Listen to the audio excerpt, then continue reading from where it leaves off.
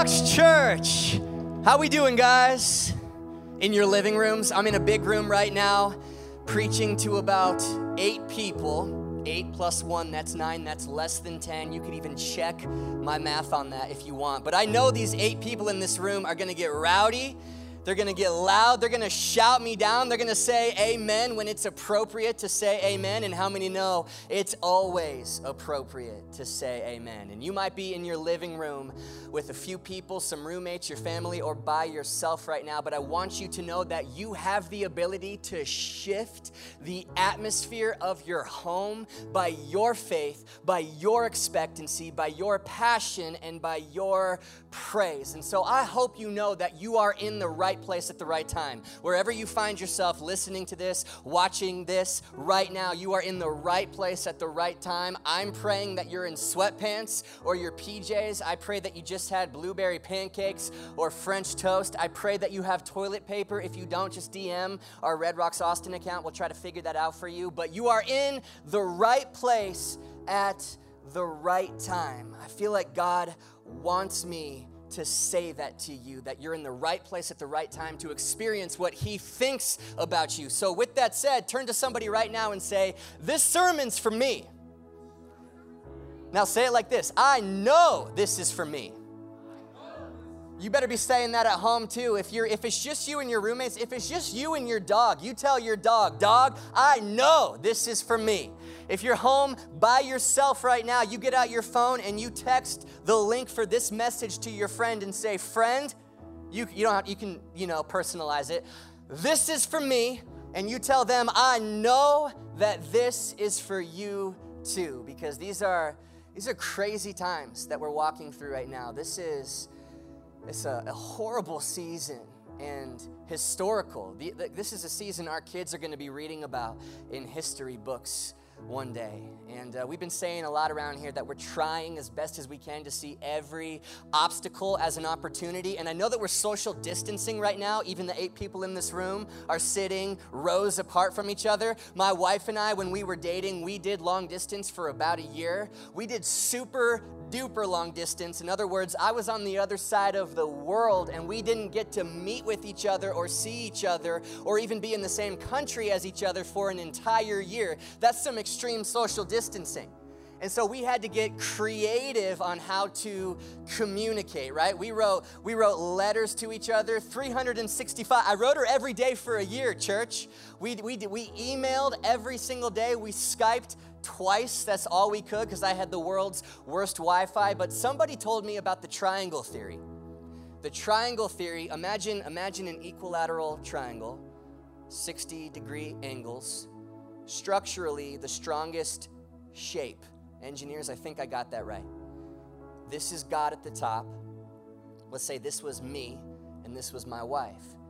And we couldn't, because of social distancing, we couldn't pursue each other this way. Geographically, we were separated, but the more we pursued God, you like that? How romantic is this? The closer and closer we got. So even though we were far away, we could still get closer to each other through God. And how many know times like this turn 2-dimensional metaphors into 3-dimensional metaphors? What is a 3-dimensional triangle? You might say pyramid. It's not a pyramid. It's actually a cone. Oh, I have one right here. It's a cone. A cone is a triangle with an infinite amount.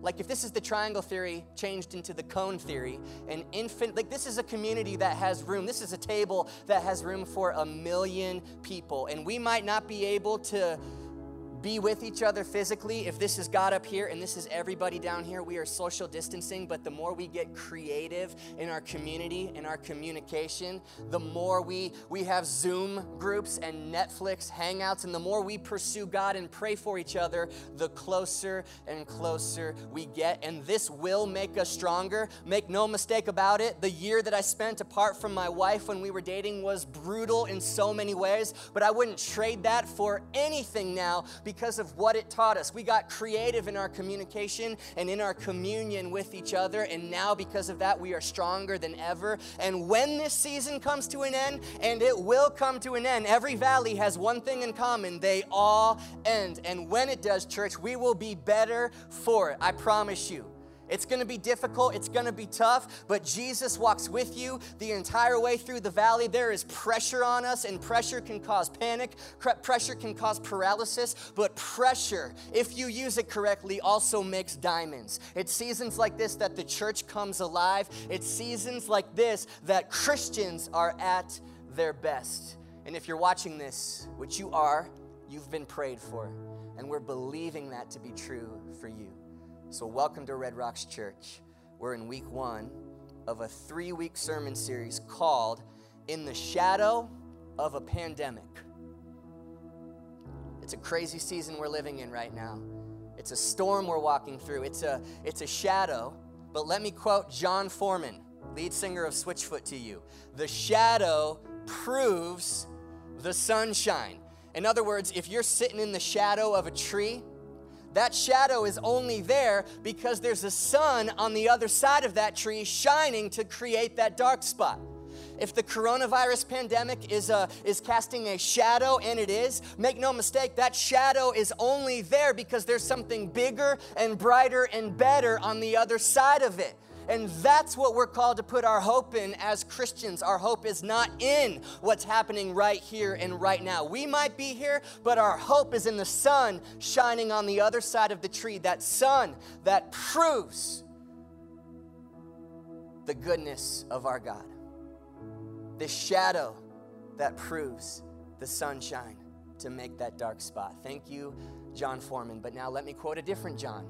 Not lead singer of Switchfoot John, but Jesus Christ's best friend John, the self-proclaimed most beloved apostle John, from John chapter 1 verse 5. Here it is. The light shines in the darkness, and the darkness has not overcome it. Can I get an amen? The light shines in the darkness, and the darkness has not overcome it. And so we're going to call this message, even at home if you're taking notes, and you get triple points, eternal points, if you take notes at home. We're going to call this, in the shadow of a pandemic, we sober up to eternity. We sober up to eternity. And so, Jesus, we love you. It's seasons like this that your peace and your joy that go beyond our understanding do their best work. And sometimes all we got to do is ask for it. And so boldly, right here and right now, I ask in the name of Jesus for an overwhelming amount of joy and peace, like a blanket to fall on our world and invade the homes and hearts of anybody right now who needs it. And I pray something interesting right now, God. I pray that we would use this opportunity to come face to face with our own mortality, because I believe you want to teach us something in that space. In Jesus' name we pray, amen. You might be thinking, Doug, that end of that prayer got heavy. Tell us a joke. We need a joke. Tell us a good story. Okay, here's one. Have you ever been in the wrong place at the wrong time? The wrong place in the wrong time, maybe like Ben Stiller in every movie he's ever been in, where he's just in the wrong place at the wrong time. Meet the Parents is just 2 hours of Ben Stiller being in the wrong place at the wrong time, and it's so predictable. You're like, oh, he's on the roof. I wonder if he's going to accidentally slip at the wrong moment and hit a gutter, causing a chain reaction that sets the house on fire, right? Oh, I hope he doesn't accidentally at the wrong moment flush the wrong toilet in the den, causing the septic tank to overflow all over the yard 2 hours before the wedding. Oh, he does. Of course he does, because he's always in the right place, in the wrong place, at the wrong time. This brings me to fifth grade. Fifth grade, I had a teacher, and we'll just call her Miss Peppercorn. If you know, you know. Sandlot reference. Why? Because Miss Peppercorn, my teacher, she was a babe. She just was. And that made school my new favorite thing. And paying attention for me was super easy. All of a sudden, my grades skyrocketed, right? My attention span was like amazing. I'm getting check pluses in all of my subjects, or star pluses, whatever it was. My parents are like, what? Where did this come from? All of a sudden, we have a genius in the house, until like the first parent-teacher conference, and they're like, oh. Okay, they meet Miss Peppercorn. Okay, needless to say, I was crushing hard. Well, on the final day of 5th grade, we had a big kickball game in the field behind our classroom. And I don't want to brag. This is not about me. This is about God. But I'm really good at kickball. Like really good, especially in 5th grade. Now, is this a plug for our Red Rock Sports Kickball League? Absolutely it is. But guys, this is about God. So focus, okay? I'm really good at kickball, and this is my chance because it's the final day of 5th grade. Miss Peppercorn's there. I'm up to bat, and I'm like, this is where I can impress her. Like, this is where I shine. And I'm up to bat, and I make a deal with God. The first bargain I ever struck up with God. And I said, God, if I kick a home run, if I kick this thing into orbit right now, then here's the deal. Me and Miss Peppercorn will get married and live happily ever after. Yeah. And I'm seeing that now from God's perspective. He's got to be like, well, I get nothing from this bargain, first of all, so it's not really a bargain. Also, you're 10 and she's 29, so this is creepy and illegal. But you entertain me, buddy. What can I say? I love you. You entertain me. Also, I know what's about to happen because I'm God, so sure. Yeah, if you kick a home run, you and Miss Peppercorn will get married. And so the pitch comes in. The ball gets rolled. It's a little bouncy, which if you like, you can capitalize if you time the bounce right. If you time it right, okay? And so I'm running up, just so, like, my confidence is through the roof. Miss Peppercorn is right over there.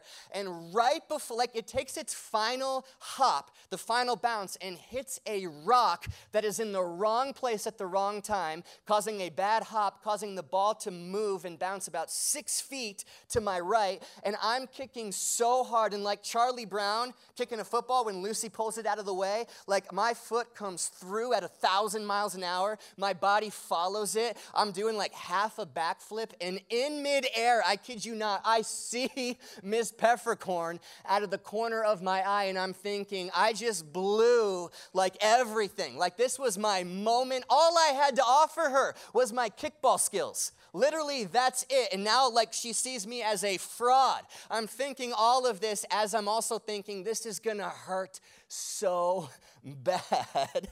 And then I slam my back and my head into the earth, black out for a split second, knocks the wind out of me, but the physical pain was nothing, and I mean nothing compared to the emotional agony of knowing I ruined whatever shot I thought I had with my 29-year-old 5th grade teacher, Miss Peppercorn. She saw the whole thing. She was in the wrong place at the wrong time. The rock was in the wrong place at the wrong time. I was in the wrong place at the wrong time. My life, I thought, at the moment was ruined and over. But don't worry. We ended up even moving about a year after that to Colorado, then Austin. I met my own Miss Peppercorn, who was closer to my age, and I married her. And we're like, right now, we are sitting on the couch watching this service right now because we actually filmed this about 5 days before. You're watching it right now. And so I'm doing just fine. I got my own Miss Peppercorn. I'm probably eating, if I can just be prophetic, French toast. Okay, so don't worry about me. There's French toast in my future or present. What is going on right now? You're like, when does this guy read the Bible? In just a second. We've been in quarantine. I've got a lot of stuff to say. Hey, listen to me. Today, you're not me on the kickball field in 5th grade. You're certainly not Ben Stiller in every movie he's ever been in. Today, you are in the right place at the right time. In your living room, in your car, in bed still, wherever you are in the right place at the right time to experience and hear what the God of the universe thinks about you. He does not do coincidence. It is no mistake you're listening to this message right now, and so I pray that you would lean in and hear these words like it's on purpose, because it certainly is on God's end. John chapter 4 is a story about somebody else being in the right place at the right time. So Jesus is with his disciples, he's with his boys, and they're on a little journey from Galilee to Judea. All right, and in between Galilee and Judea is Samaria. So there's 2 routes. You can either go through Samaria, but then you have to see Samaritans, Or you can do what every Jew does and go around Samaria, even though it takes a lot longer, because they believe that the prejudice against Samaritans was at a fever pitch in Jesus' day, right? They believed the Samaritans were half-breed, half-Jews, not to even be talked to. So no, you don't go through Samaria. But Jesus, once again, does not do coincidence, and Jesus makes an interesting decision to go through Samaria. So here we go. So he came to a town in Samaria called Sychar.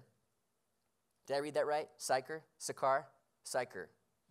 See, nobody knows. If I just say it confidently, Sychar. Turn to your neighbor and say, Sychar. Turn to your dog and say, dog. It's pronounced Sychar. There you go.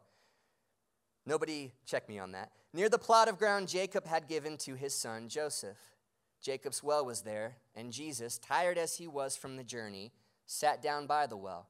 It was about noon. That's important. The heat of the day. When a Samaritan woman came to draw water, Jesus said to her, will you give me a drink? His disciples had gone into town to get Chipotle. The Samaritan woman said to him, you're a Jew, and I'm a Samaritan woman.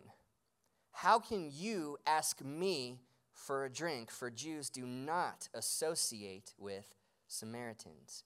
Jesus answered her, if you knew the gift of God, if you knew the gift of God and who it is right now that asks you for a drink, you would have asked him, and he would have given you living water.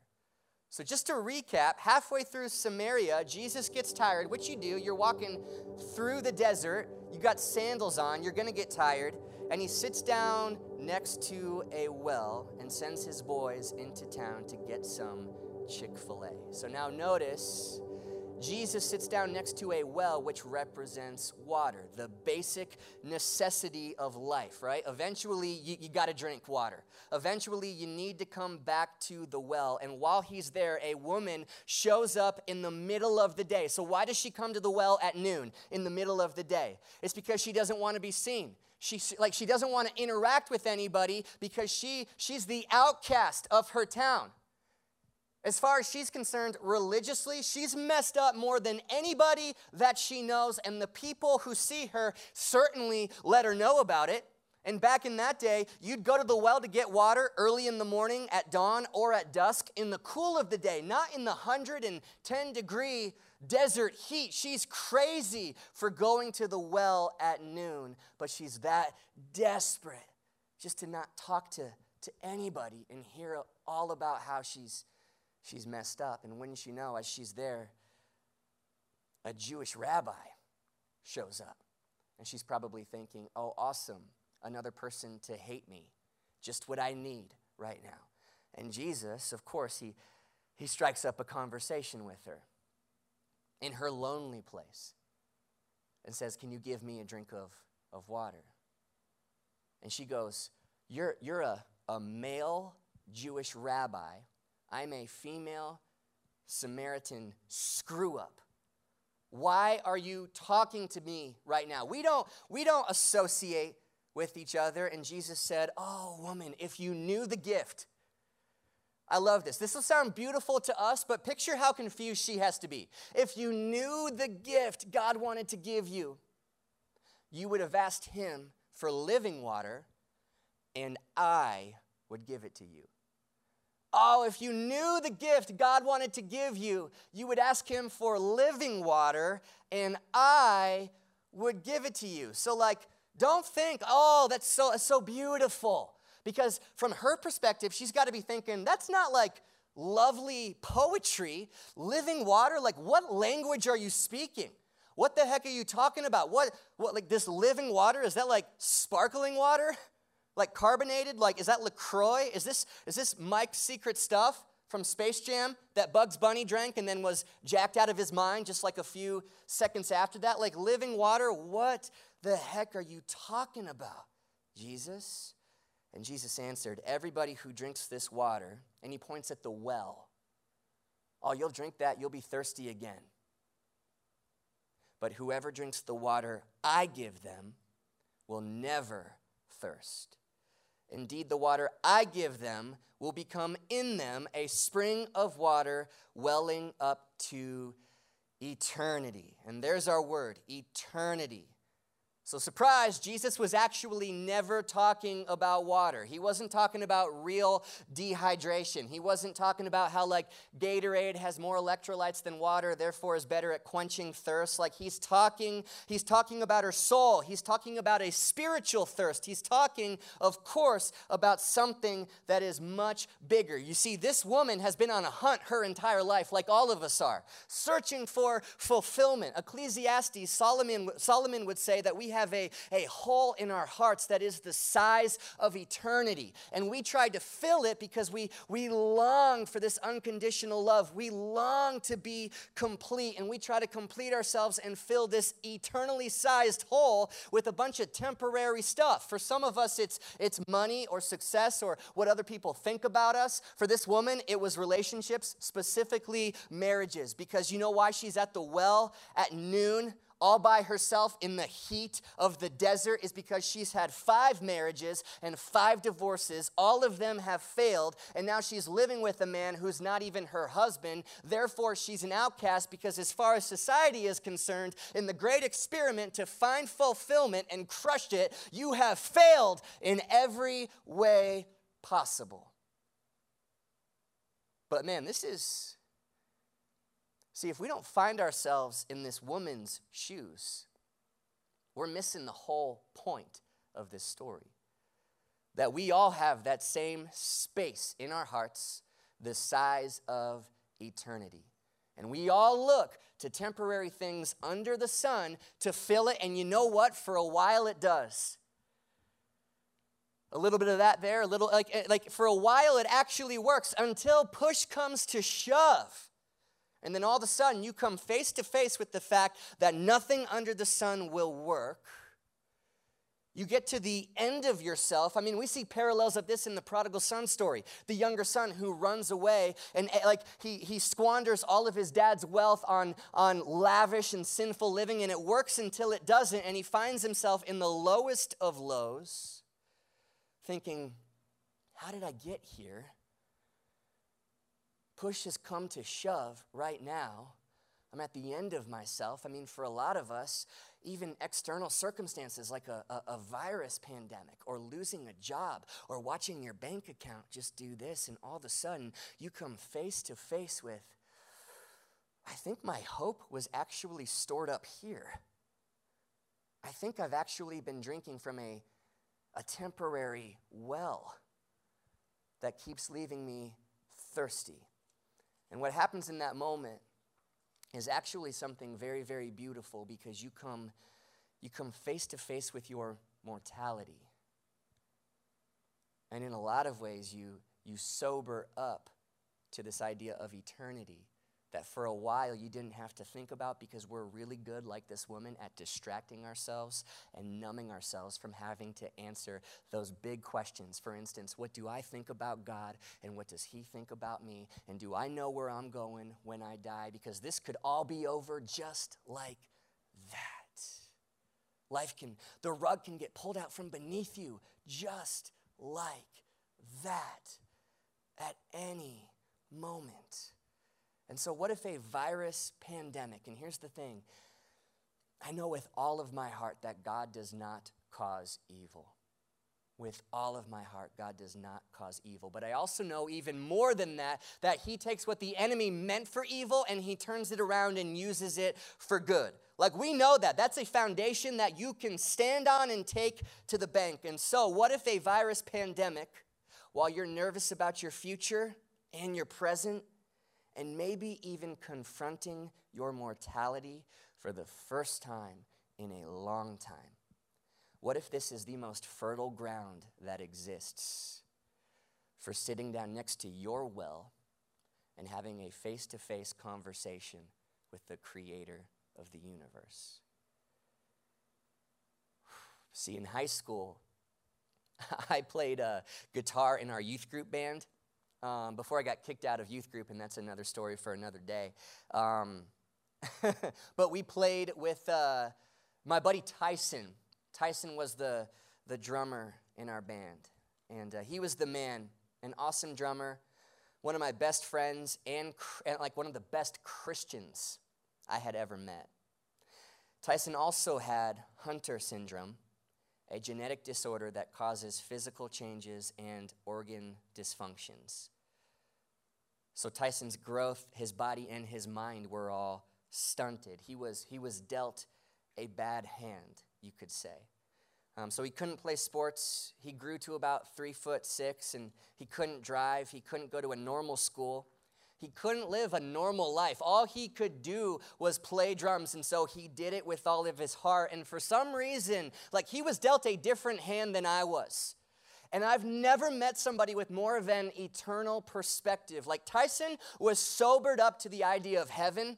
He was face to face with his mortality every single day. Like, he loved Jesus with all of his heart, and death wasn't something that he was afraid of. I think Tyson knew, man, my home is not here. My real home is there, and one day I'll be there. At the end of high school, me and Tyson stayed friends, but we went two different directions. He pursued Jesus, and I pursued the world, like a lot of us do.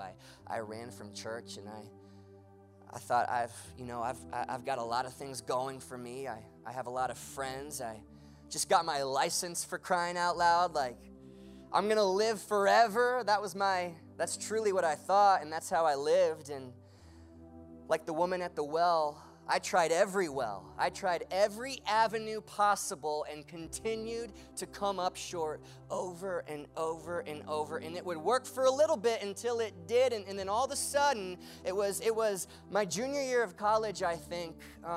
Tyson was home alone one afternoon, and he was sick. And while he was sleeping and taking a nap, he suffocated and passed away. That was my first experience with death in my life, when I was at an age where I could actually stop and think about eternity and how fragile and short life is. Because compared to Tyson, like, I had everything going for me. Here's what I realized. My body was physically bigger than his, but his soul was astronomically bigger than mine. My immediate future had way more potential than his, but his eternal future had way more potential than mine. And I'm not sure exactly how it works in heaven and on new earth, but I promise you, Tyson is not 3'6" anymore. Tyson is a spiritual giant, and he will be for the next 10 billion years. And even at that point, he'll be just getting started. He is with God. He is home. And trust me, he's doing good. He's doing good. And that's what I said when I spoke at his funeral, and realized as I was saying it, I'm face to face with my mortality for the first time in my life. 2 weeks later, I was snowboarding with my best friend, Colin, at Breckenridge in the Rockies. It was late one afternoon. The mountain was really empty. It was like me and Colin, and that was it. And we were racing down a slope.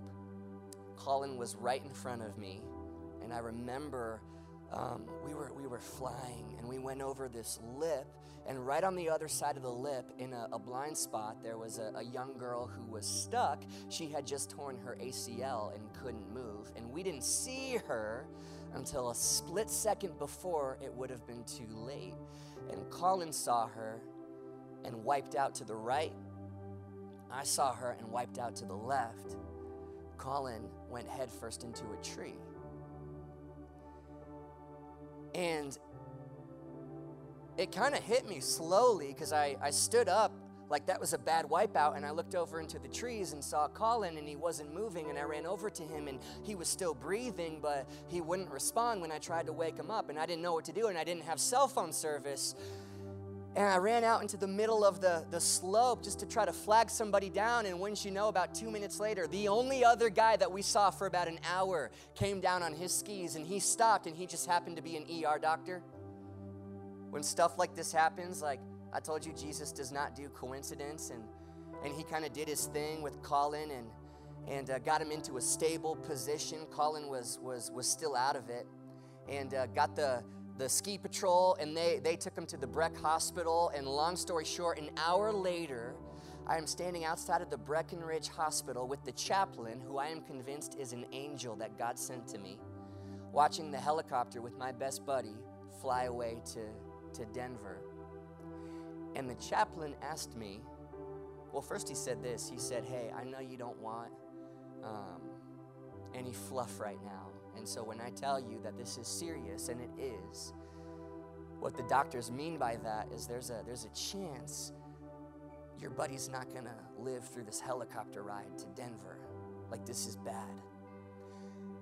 And he looked at me and he asked two questions, and I'll never forget. He said, does Colin know Jesus? I didn't have an answer for him. Colin and I never talked about that. I said, honestly, I don't know. And then he turned it on me and said, how about you? Do you know Jesus? And I had to confront eternity right then and there, and I realized, yeah, I think I do.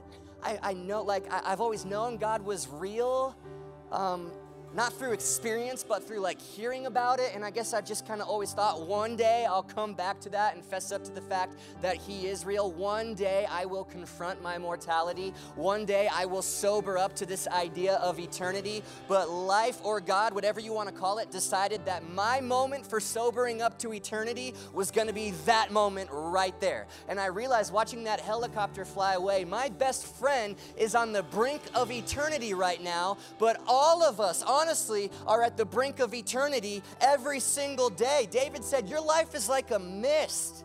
Here today, gone tomorrow. Your life can be like the dew on the grass, gone before lunchtime.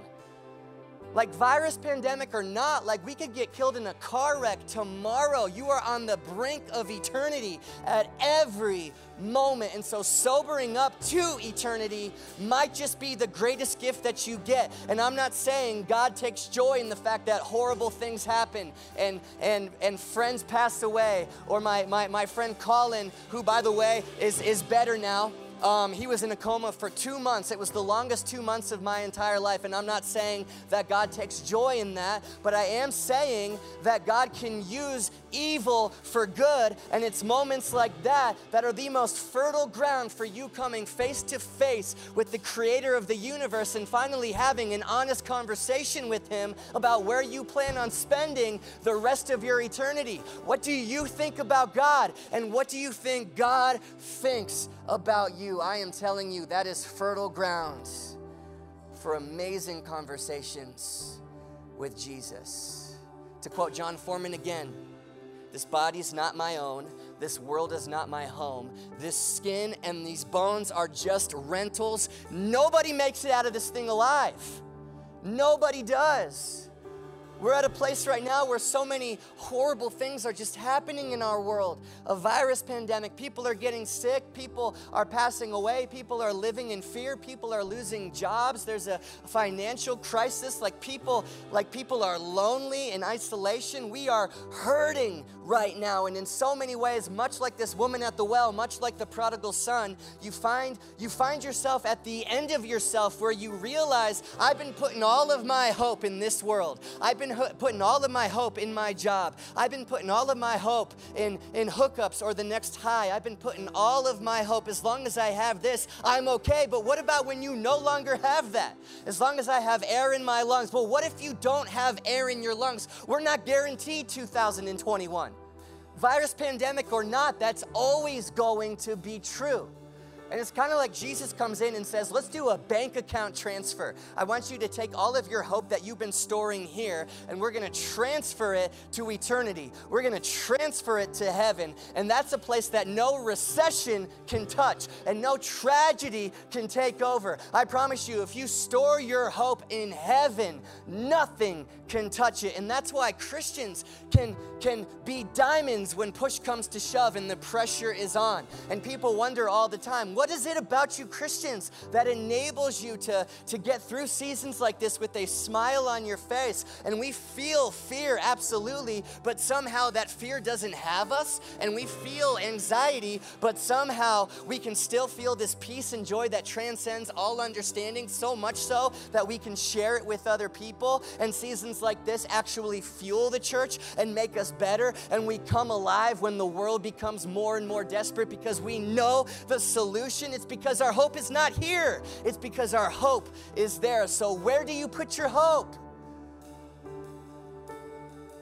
You're sobered up to eternity. And sometimes when you're sobered to eternity, it changes your eternity. I want to challenge you, use this season to have an honest conversation with God. Because he wants to talk to you. He'll go through Samaria where nobody else will go to rendezvous with you. God does not do coincidence. Come to him as you are. All of your flaws.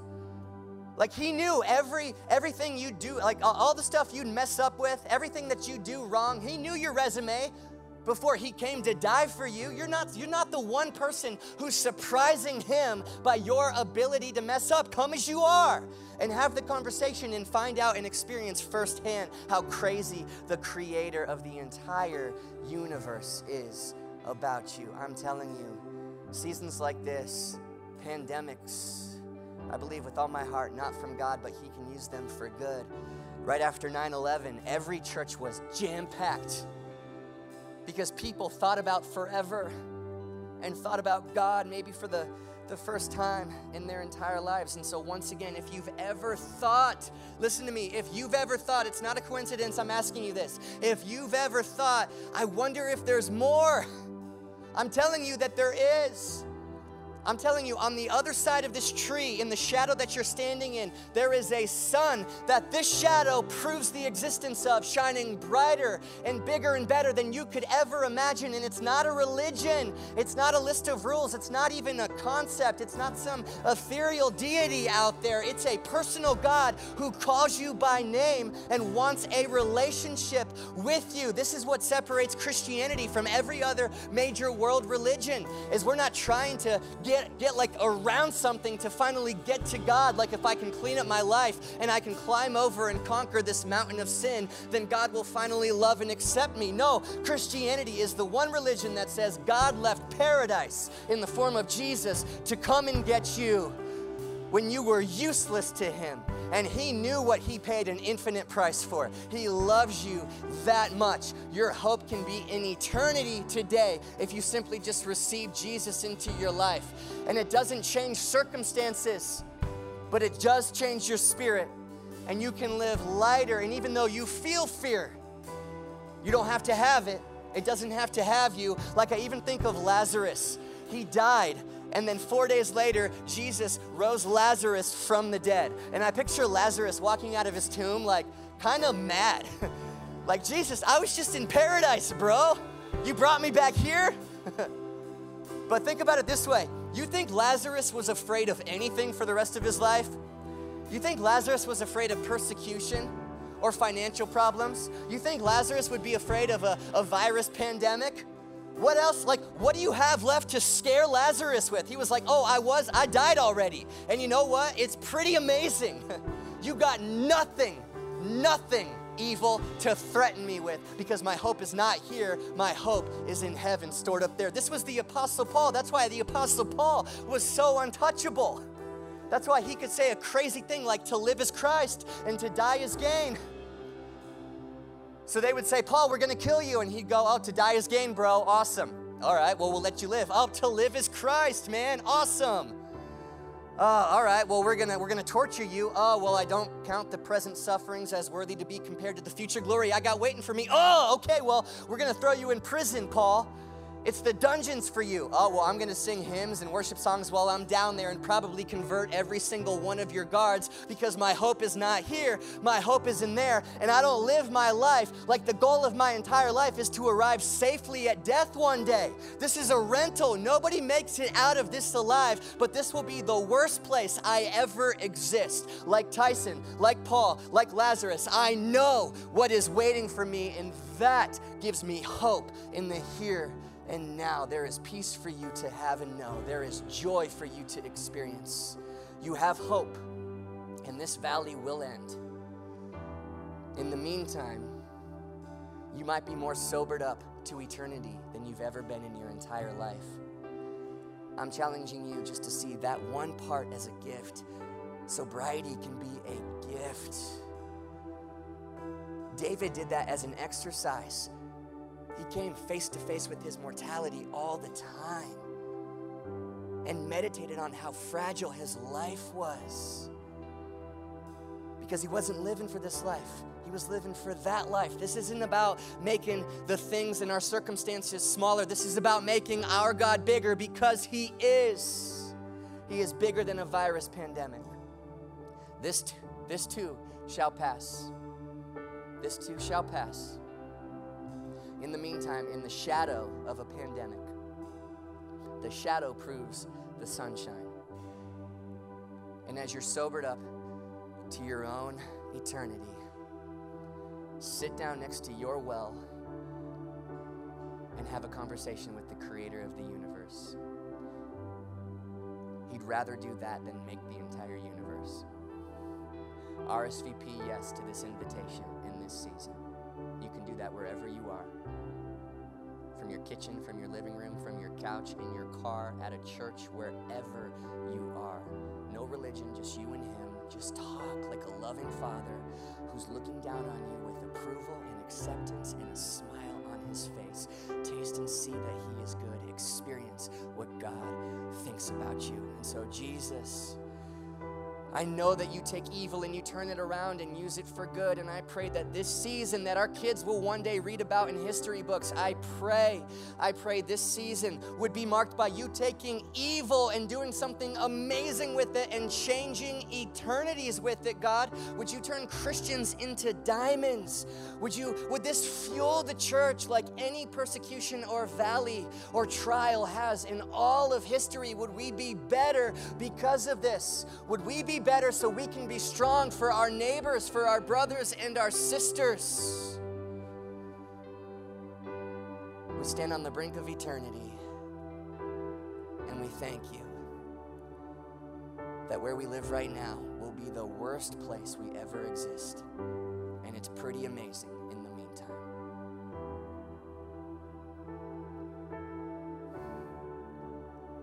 Oh God, you're so good. Prove that to your kids in new ways in this season. In Jesus' name, amen.